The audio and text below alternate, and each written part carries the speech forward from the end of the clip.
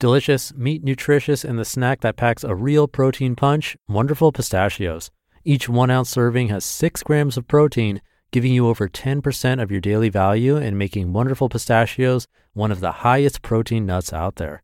But perhaps more than that, I love all of the flavors they have. Their sea salt and vinegar ones are my favorite when I'm craving that flavor, but still want to keep it healthy. But that's just the tip of the iceberg. Wonderful Pistachios come in a variety of flavors like chili roasted, honey roasted, smoky barbecue, and jalapeno lime, to name a few. Perfect for enjoying with family or friends and taking them with you on the go. Whether you're a pistachio purist who loves cracking open every nut, or you prefer the convenience of no-shells pistachios, Wonderful Pistachios has got you covered. Grab Wonderful Pistachios and elevate your snacking game today. So fill up with a healthy snack when hunger strikes. Visit wonderfulpistachios.com to learn more. That's wonderfulpistachios.com.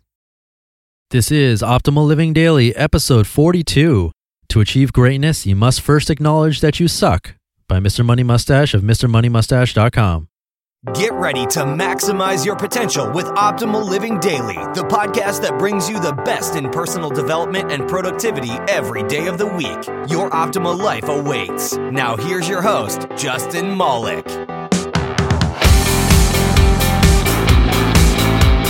Yo, how's it going, fellow Life Optimizer? Welcome to OLD, also known as Optimal Living Daily, where I search for blog posts that I think will optimize your life. And mine too, I guess. I have a post from Mr. Money Mustache today, but because I did a pretty big financial session, I don't know what word I'm looking for, but anyway, I did a bunch of episodes in a row on the financial theme. So I thought I'd find a post from Mr. Money Mustache that wasn't totally about money. You know, we should see all sides of the stash, if you know what I mean. I don't even know what that means.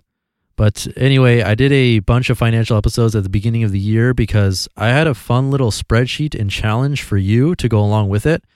And that's still available for free. It's an experiment that changed my life, and I have a nice little tool and a video tutorial to go along with it that you can get all for free. And all you have to do is join my weekly newsletter at oldpodcast.com. So check that out. And it's a great way to sort of let me know that you're enjoying what you're hearing. Again, you can simply enter your email at oldpodcast.com. And with that, let's start optimizing your life.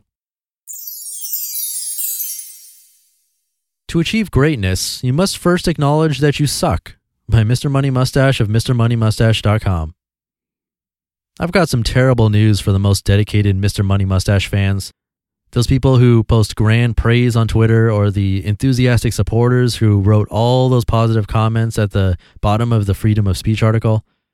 I, Mr. Mustache, am not actually a particularly amazing man. In fact, I suck at many or even most things. Even in the area of early retirement, my primary superpower is simply my ability to not buy things.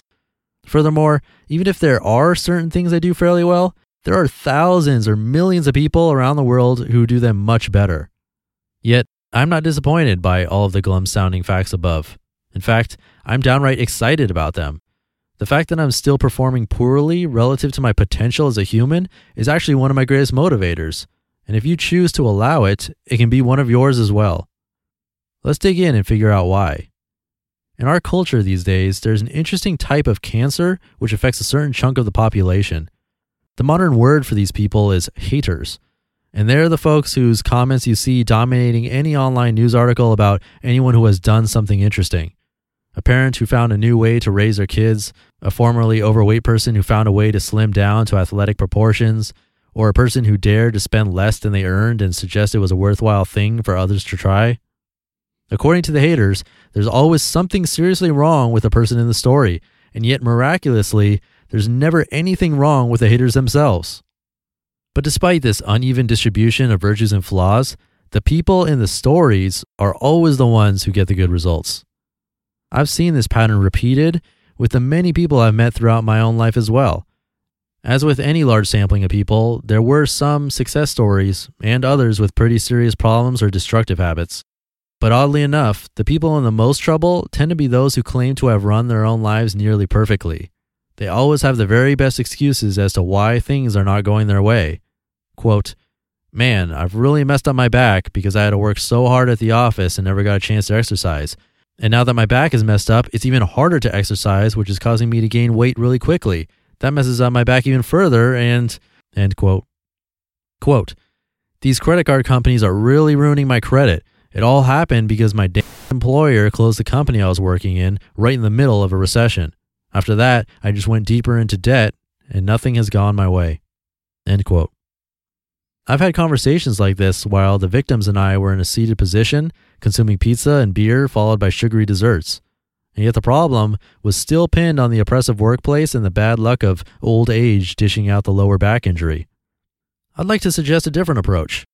I'm not asking the haters and victims to jump up and instantly transform into muscular self-help gurus ready to start writing books and set out on the public speaking circuit. I'm not even asking them to put down the pizza and start combing Craigslist for a good set of barbells. All I request for now is that they start acknowledging that they, just like me, currently suck. Quote, you know what? I've managed to mess up my back because I played the mental self-denial game and let myself get weak and out of shape. I spent my days slouching in a chair at work, and I wasted my precious free time watching TV and drinking beer. I know that in order to maintain an injury-free back, I should be doing 3 hours of walking each week, plus some stretching, weight exercises like deadlifts, and sit-ups. I also know that if I eat pizza, apple pie, and beer, I'm going to gain weight very quickly no matter how much I exercise. But I pretended I was still 15 years old and that my body would forgive me for treating it like crap. End quote. There, that was a mouthful, and it makes you sound like a loser. But all of a sudden, you're no longer a victim.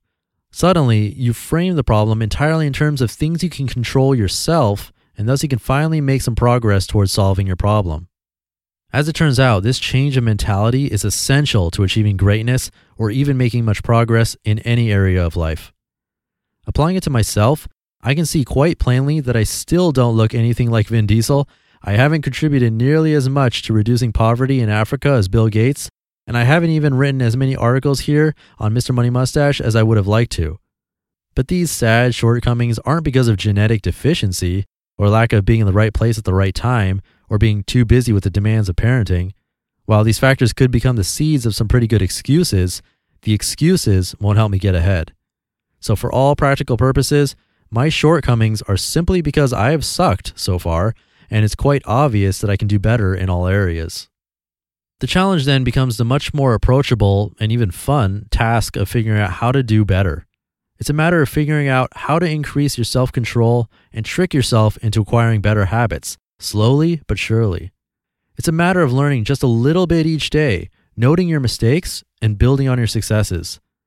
Without the fake excuse that the outside world is making you a victim, you're finally free to move up in the world. Next time you're talking with friends about your various successes and failures in life, try an experiment. See if you can detect any symptoms of excusitis, the failure disease, in the conversation, both from their side of it and from yours. If you have friends who have achieved varying levels of success, see if the level of the disease varies. If you get a chance, try expressing your hardships in a way that acknowledges the fact that you do, in fact, suck.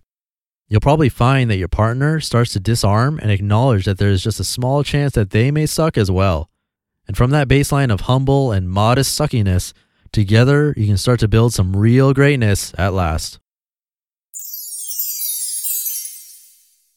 You just listened to the post titled, "To Achieve Greatness, You Must First Acknowledge That You Suck," by Mr. Money Mustache of MrMoneyMustache.com.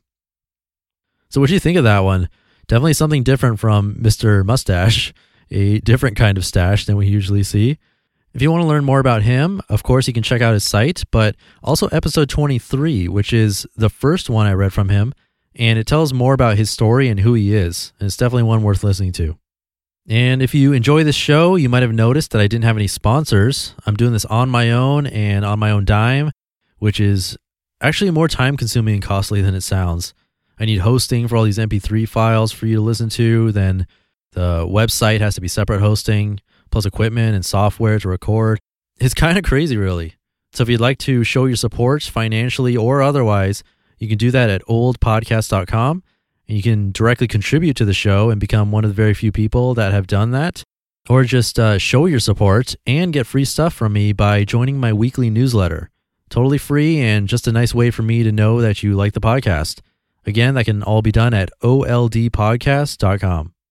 I think that's enough for episode 42, which is a special number if you're a fan of The Hitchhiker's Guide to the Galaxy.